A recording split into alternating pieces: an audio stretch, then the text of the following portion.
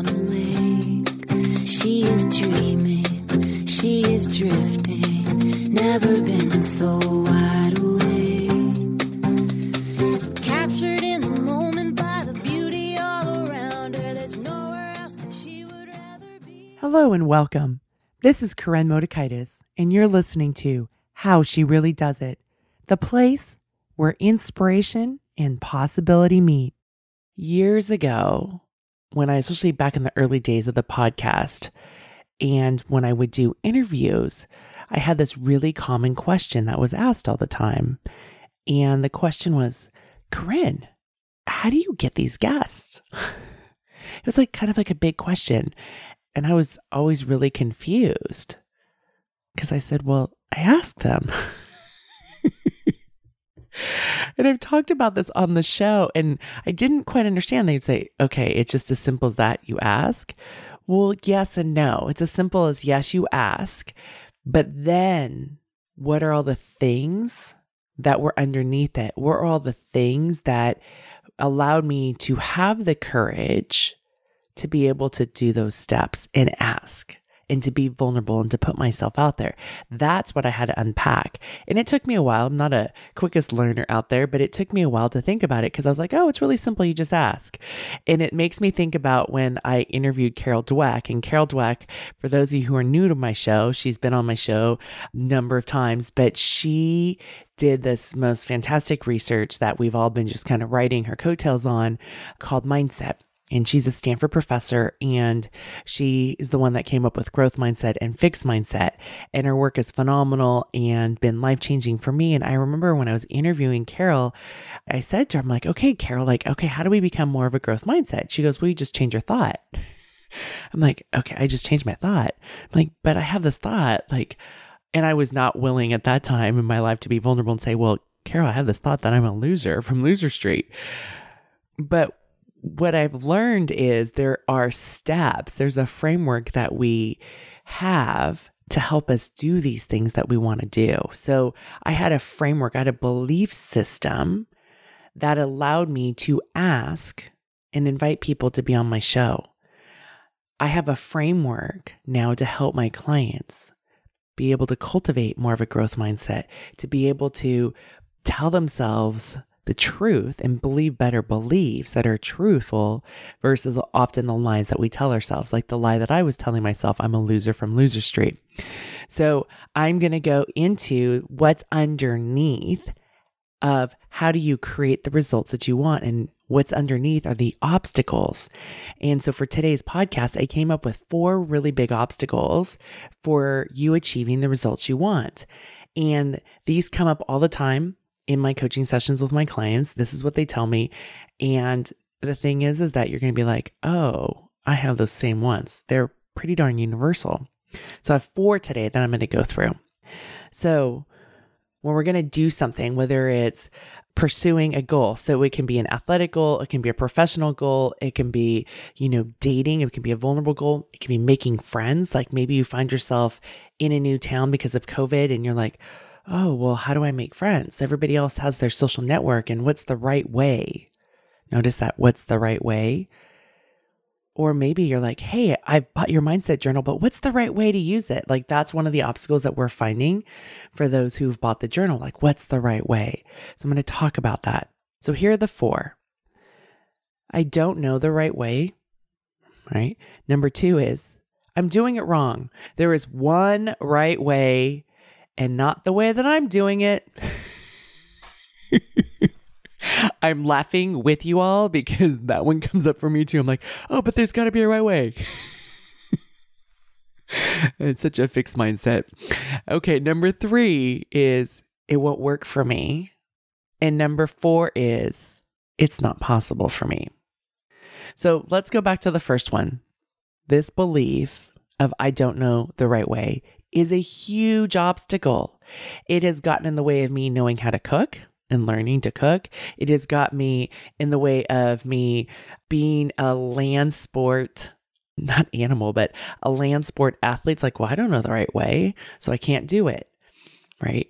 There is no one right way. That is what's really important for us all to remember. It's not that you don't know the right way. There's not one right way. And the other thing that we tell ourselves is there's one right way and not the way I'm doing it, which is not true. There's not one right way. That's a perfectionist belief. It's an ideal, and it may be like what you think of. I mean, there's been so much change, but in the standards of beauty and what beauty looked like. And I've talked about that, growing up, I thought, oh, the beauty was blonde hair, blue eyes, right? There's so much beauty. The world of beauty is changing. Like we're opening our eyes that there's many different ways to be beautiful. And there's many different ways to have beauty and see beauty. So we want to get out of this perfectionist belief because remember, perfection is the birthplace of shame. And shame is that horrible feeling that we all feel.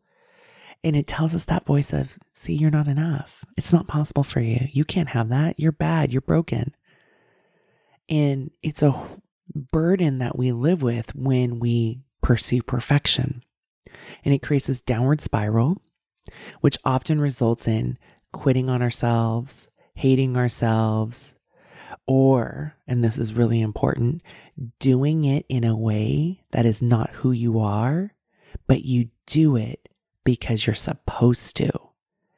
That is not sustainable, right? Because over time, you may have white knuckled it and it may violate your values. And what happens is that you don't trust yourself. That's a huge cost.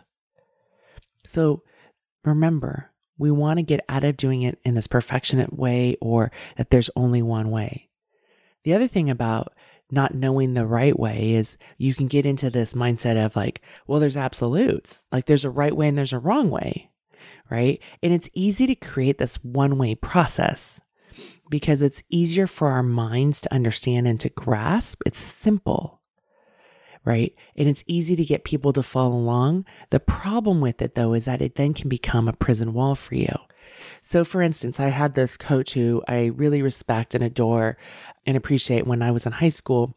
And part of our training was we would swim 18,000 yards a day. And he was like, this is the one way to swim. And he would bring up all this evidence of why these weren't the other ways. They weren't good for us to develop as swimmers. That was his belief system. And it was, okay, we're going to get on this train and this is where we're going.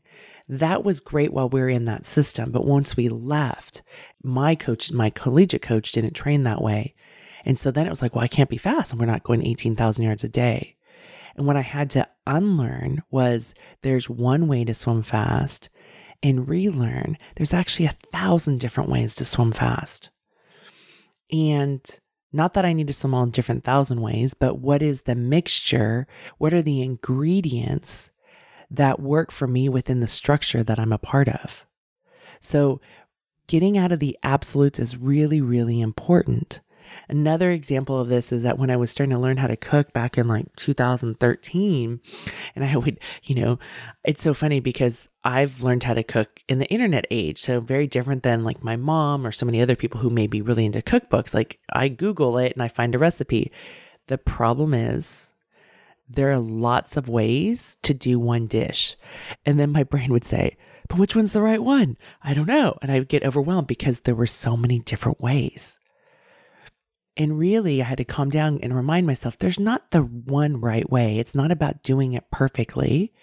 Part of it was, what are the ingredients do I have at home to make this dish?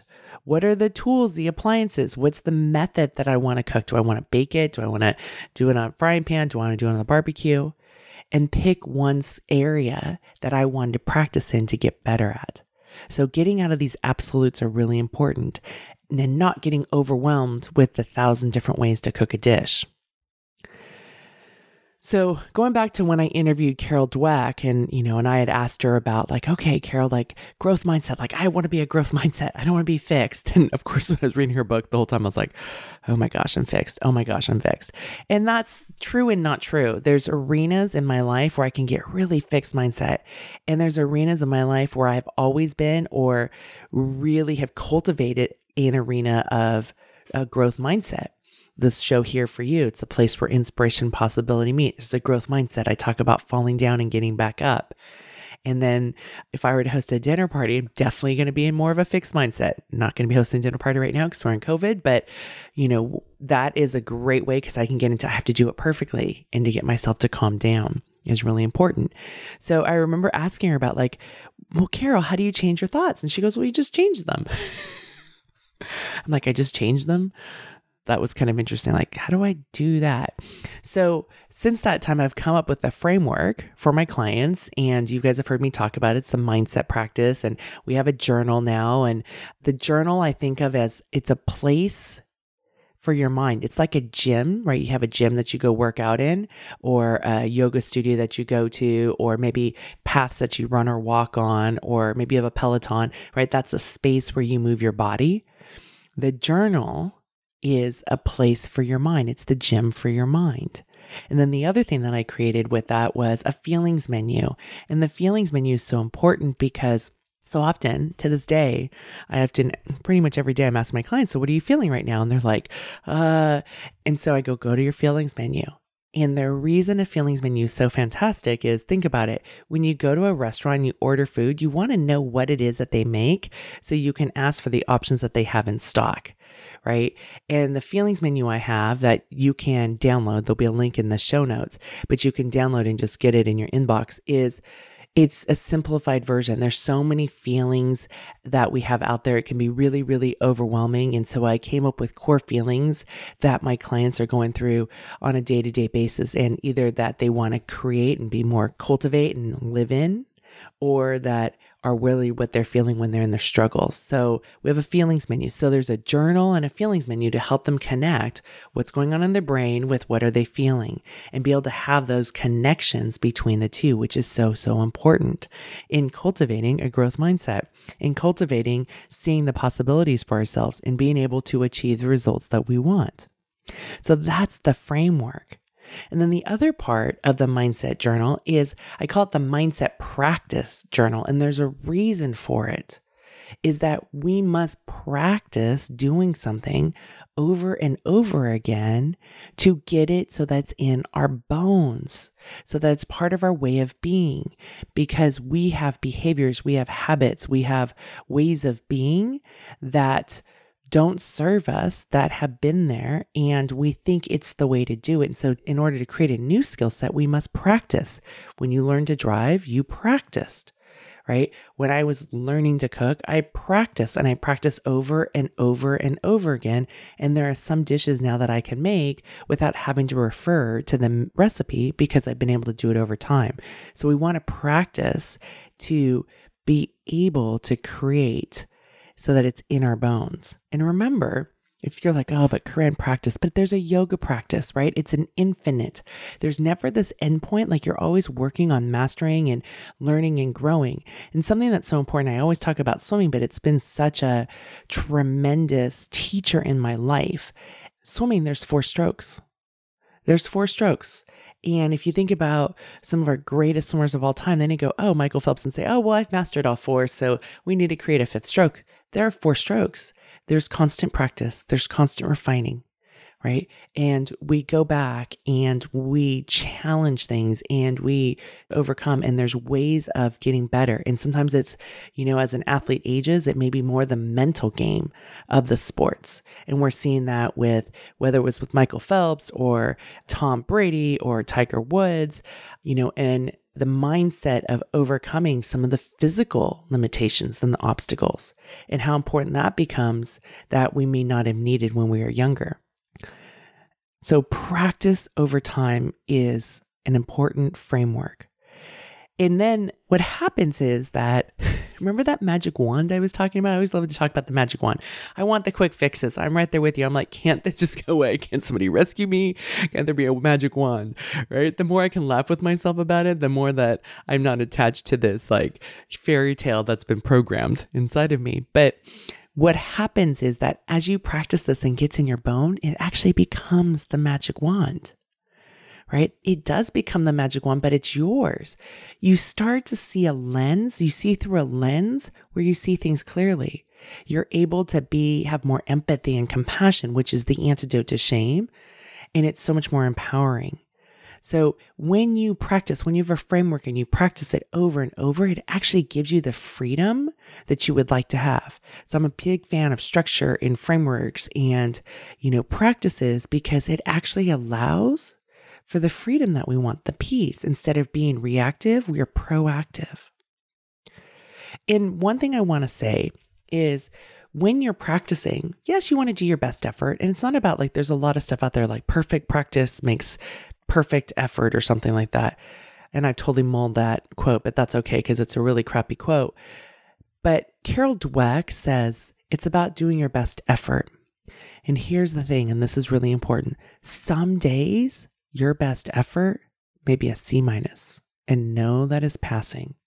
A couple weeks ago, I had this week where, man, I was hitting it out of the park. I was, productive. I was coaching really well. And that's something that I really want to do consistently well, is coach my clients really well.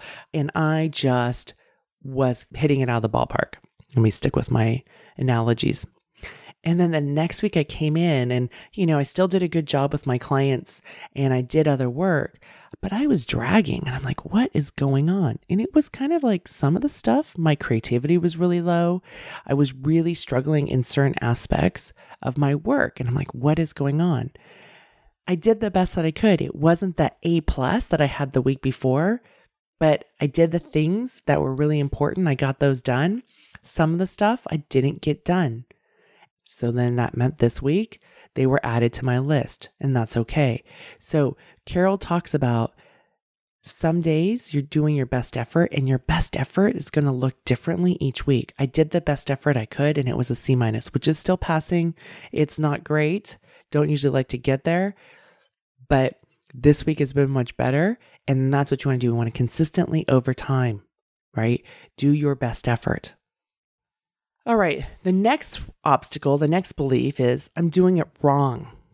So here's the thing. There's not a right way or a wrong way. There may be a legal or an illegal way. And we're not talking about going the illegal way. But in the space of the right or the wrong or the legal or illegal or the all or nothing, there's a lot of options. And that's the area that we want to stay in. I don't want to be in the all or nothing thinking. Right? That really limits us. Life is not black and white. There's so many colors and so many shades of colors, right? Which can be overwhelming because too many choices is overwhelming. I get it. And we're making lots of decisions all day. And that's why we like black and white thinking, because it simplifies and it helps us with our decision fatigue, but it limits us. We can't see the possibilities. And oftentimes when we can't see the possibilities, we then may try to power over and be like, make it happen or go against our own values. And remember that whole not sustainable, breaking trust with yourself. So that's what happens. Then the other thing about all or nothing is it's only two choices. So we don't want to go from only two choices to too many choices, because that's overwhelming. Not enough choice to too many, right? It's like dictator, wild child. There's the space in between. And it must align with you, your life, your values, your priorities, right? You. And as I've gone through the different chapters of my life, those have changed. Because my husband works at the university and UC Davis is on the quarter system, I always think of my life in quarters, because like every quarter, his teaching or coaching schedule will change. And so that might fluctuate. And so I think of my life, and then because I was an alumni there, I've been on this quarter system for a long time, for like 30 years. So that's just kind of the way about our lives. And I think about that. So this quarter, what's the flow?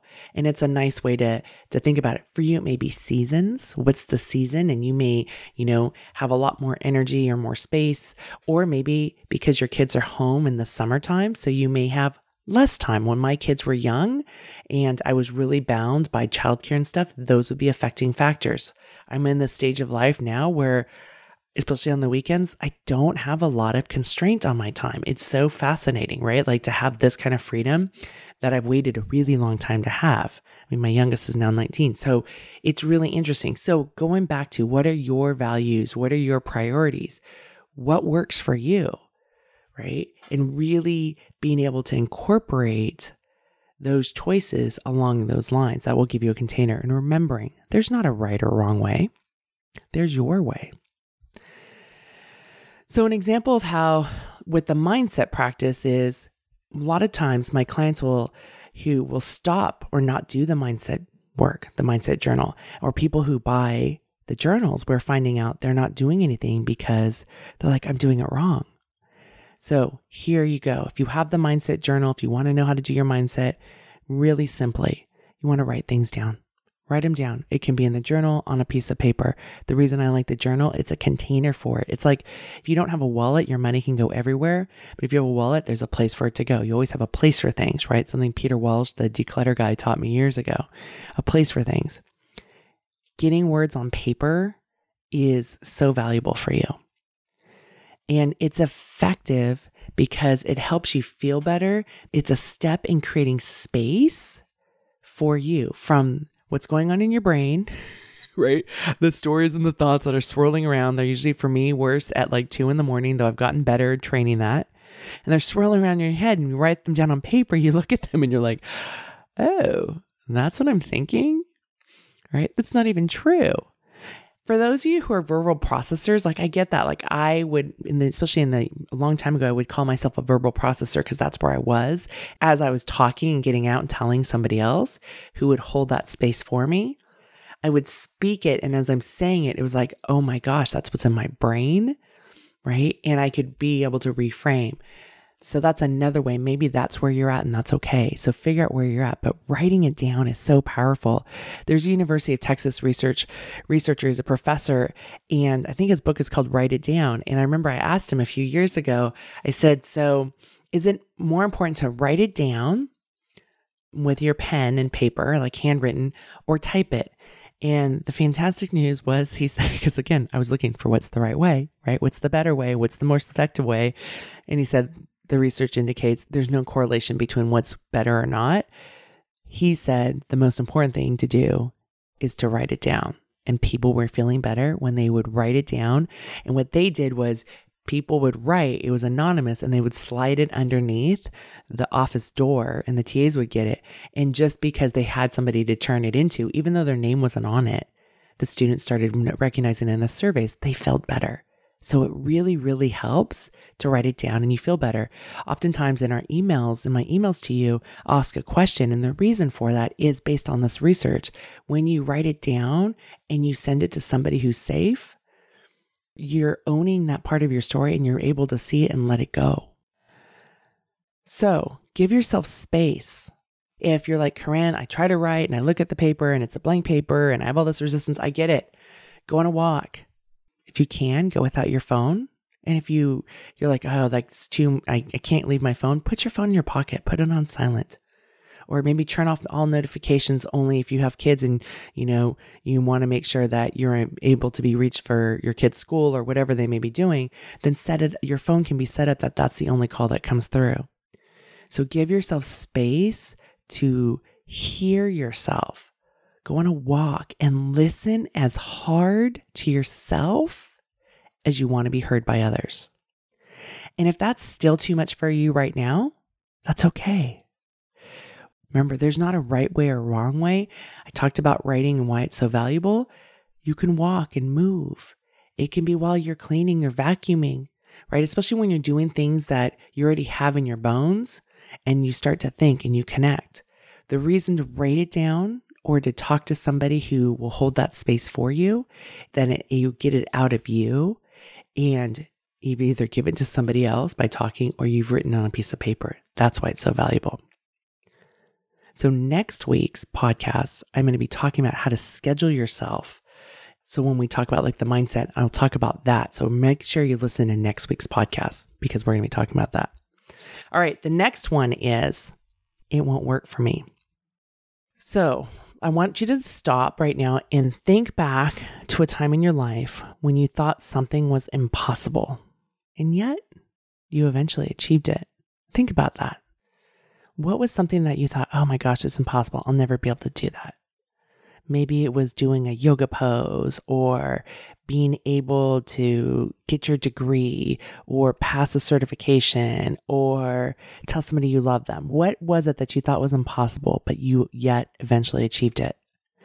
Instead of thinking that it won't work for you or it's not possible, I want you to think about what were the ingredients, what were the steps, the frameworks that allowed you to eventually achieve it, right? Oftentimes it's our willingness to fall down, our willingness to like put ourselves out there. Maybe we have an accountability partner, our willingness to totally fail and do it again. I remember the "it won't work for me" really came up a lot when I was learning how to cook. And my friend Jimmy came over and taught me how to barbecue and taught me how to barbecue ribeye steaks.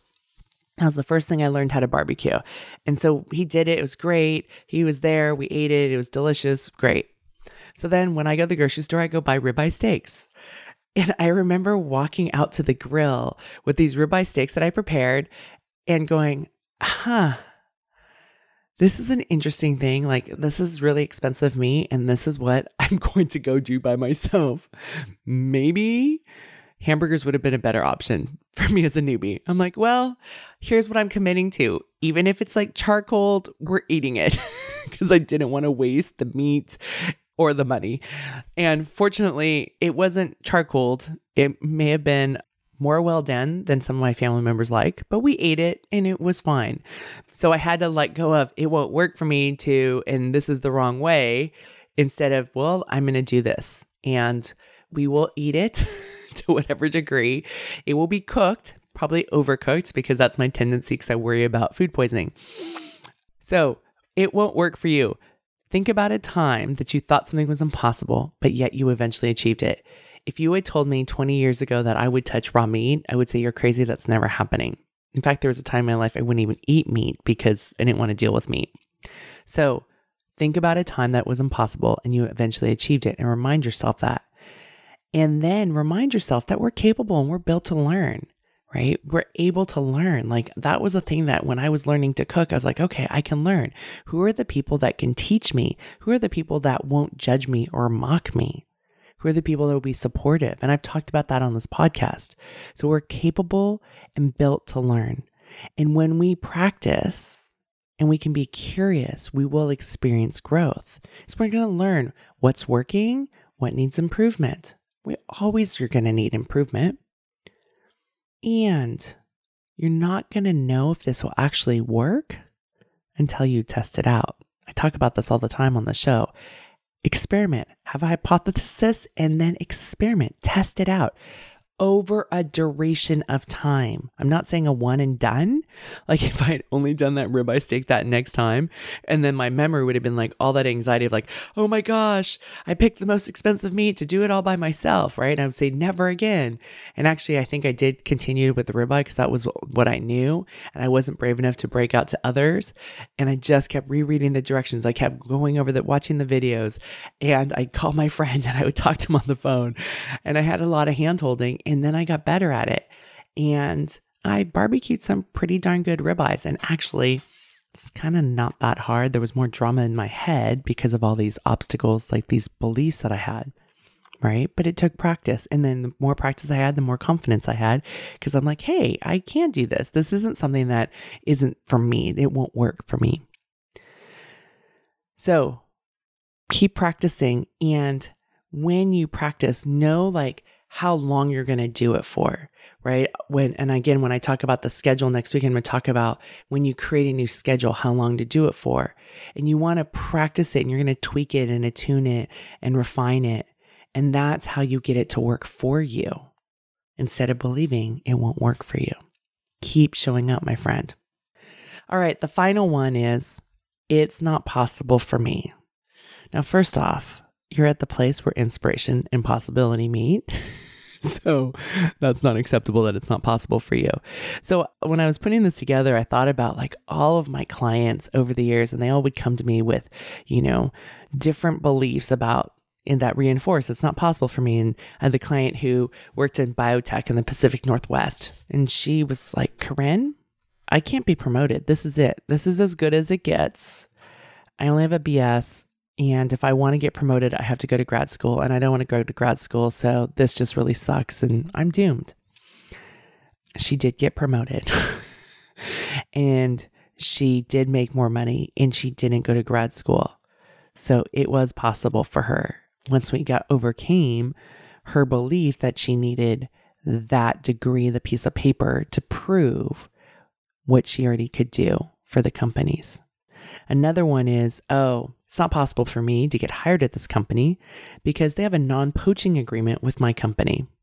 That client actually got hired and it all got approved. And yes, the top levels had to come together and have a meeting, which could be vulnerable and, but they said, yep, we will allow you to hire our person and we will waive our non-poaching agreement. It's not possible for me, Corinne, because, I've already been divorced and I can't create another marriage. Somebody's not going to love me. I can't tell you how often while I'm coaching a client, something that happened 5, 10, 15 years ago is in the room with us and defining what is possible for them in the future. I'm like, but wait a second. You now have skills. You know how to communicate. You're more clear about what you want. Why not you? Right? So another one is, I've always struggled with my weight, so it won't work for me. I have had people lose weight. It takes time. It's not the magic wand and all of a sudden you've lost the 100 pounds like my clients have, but it is possible. And for some clients, it was about losing 20 pounds or 10 pounds, but they all had the same belief. It wasn't possible for them. And then when they overcame that belief and they practiced and they did the frameworks and they followed through and they fell down and, sometimes there'd be weight gain, but they got the results that they wanted. They had to let go and overcome this obstacle of this believing it's not possible for me. Here's another one. Now, money. I'm not good with money, so I can't have money. Or the other one is I can't make more money. I can't tell you how many times clients have told me that.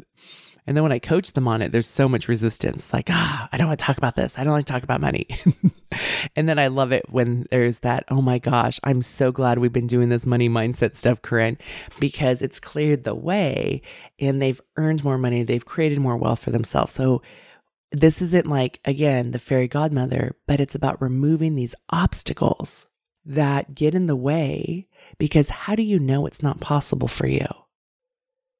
Right? How do you know? I had a story that I was a loser from Loser Street. My family, we had tremendous financial hardships, right? We didn't have this clear money mindset. We didn't have this affluence and this abundance that, I understand now, but it was learnable. It was learnable, and it's learnable for you. I can't lead this meeting. I don't have the right credentials. I'm just an imposter. Who am I to lead this meeting? I'm constantly like, well, why wouldn't you lead this meeting? But I don't have the right title, right? Well, why wouldn't you? Or I can't lead this meeting because I think they're going to find out that they hired the wrong person. I had this vet that I coached years ago who was struggling from the imposter syndrome. And I was like, well, so you tricked them to hire you and you tricked them to let you into the #1 vet school in the world and you tricked them to give you a diploma. Like, if not you, then who? Like, along the way, there were several people making the decision that you knew what you were doing. And that's why you're here. It's not because, you tricked one person. There were many steps along the way, including her licensing board, that allowed her to be a veterinarian. Right? So whether it's leading a meeting, overcoming imposter syndrome for a profession that you're doing, it is possible for you. So those are all examples of clients that I've coached who originally didn't believe the result that they wanted was possible for them. And here's the question that I'm going to ask you. If those people, my clients, can overcome what they thought were their obstacles, if it's possible for them, what is possible for you? Because here's the thing.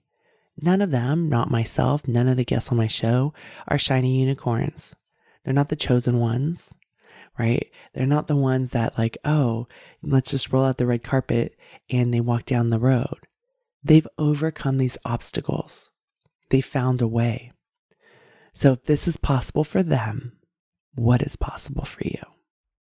Now, these four beliefs that I've been calling obstacles are so small. And some of you may think, well, Corinne, I didn't even recognize that they were in my brain, or I've said them, but I don't really pay much attention. They're not really disruptive. They're just kind of cobwebs in my brain. Here's the thing. While they may be simple, don't let their simplicity minimize the disruption that they create in your life. They're very disruptive. They are big obstacles, and you can overcome them by reminding yourself of your truth. So, and you don't need to write this down. We have a download for you that you can get. So if you're walking, driving, just go back to the show notes, click the link, and you'll get this. The belief of, I don't know the right way, you can reframe it to, there's more than one way to do something. I use that one all the time. Oh, that's right. There's more than one way to do something. Number 2, I'm doing it wrong. Reframe it to, I am learning. That's going to open up your brain to be curious. 3, it won't work for me. And it can be, I don't know what the outcome is yet. I'm testing it out. 4, it's not possible for me. And you can remind yourself, I can do hard things. I have a sign in my kitchen that says that.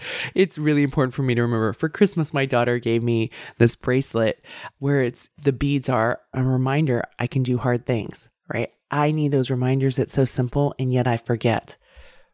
So I've spent over 14 years on this show sharing other people's stories. And here's the thing. If it's possible for these people and myself and my clients, my friend, what is possible for you? Why not you? Your brain may be saying that you don't know what the right way is. But we know that's not true because there's more than one way to do something. You're still learning. And you don't know what the outcome is yet. You're testing it out. And you can do hard things. So we have for you new beliefs for you to commit to, for when that voice in the back of your head says, what's the right way? I don't know the right way. I'm doing it wrong. It won't work for me. It's not possible for me. Go to the link in the show notes and download the new beliefs for you to commit to. In addition to the ones that I talked about on today's show, we have some bonus ones for you. These are great ones to help you anchor down and get yourself telling yourself the truth so you can achieve the results that you desire. I'm smiling big for you. Hey, if you enjoy listening to this podcast, you'll love my weekly emails. I know you're thinking, Corinne, really? Do I want another email in my overflowing inbox? Yes, you do. Yippee, skippy, you do. These are short. They're sweet. On Fridays, I send out the Friday podcast. It's a great reminder that there's a new show and it comes straight into your inbox of the latest episode. Awesome. You click on it, you go straight because we all need reminders. We have busy, full lives. And then on Sundays, I have my Sunday love column. And these are emails I write from the heart. They're filled with love. We need more love. We all do, myself included. These are short emails where you get a quick takeaway so you can incorporate this into your life. Because people often want to know what to do and how to do it. And maybe sometimes it's a story that you get, or there's like one time I wrote about the 10 ways to practice gratitude. And that became such a great tool when one of the readers was struggling in the middle of the night, because it can be a scary place in our brains in the middle of the night. And she remembered the email that I sent about 10 ways to practice gratitude. And she was able to practice gratitude and fall back asleep. And that was an awesome lesson for her to incorporate into her life. Go to the show notes, and there's a link in the show notes where you can sign up and get these emails in your box. On a lake, she is dreaming, she is drifting, never been so wide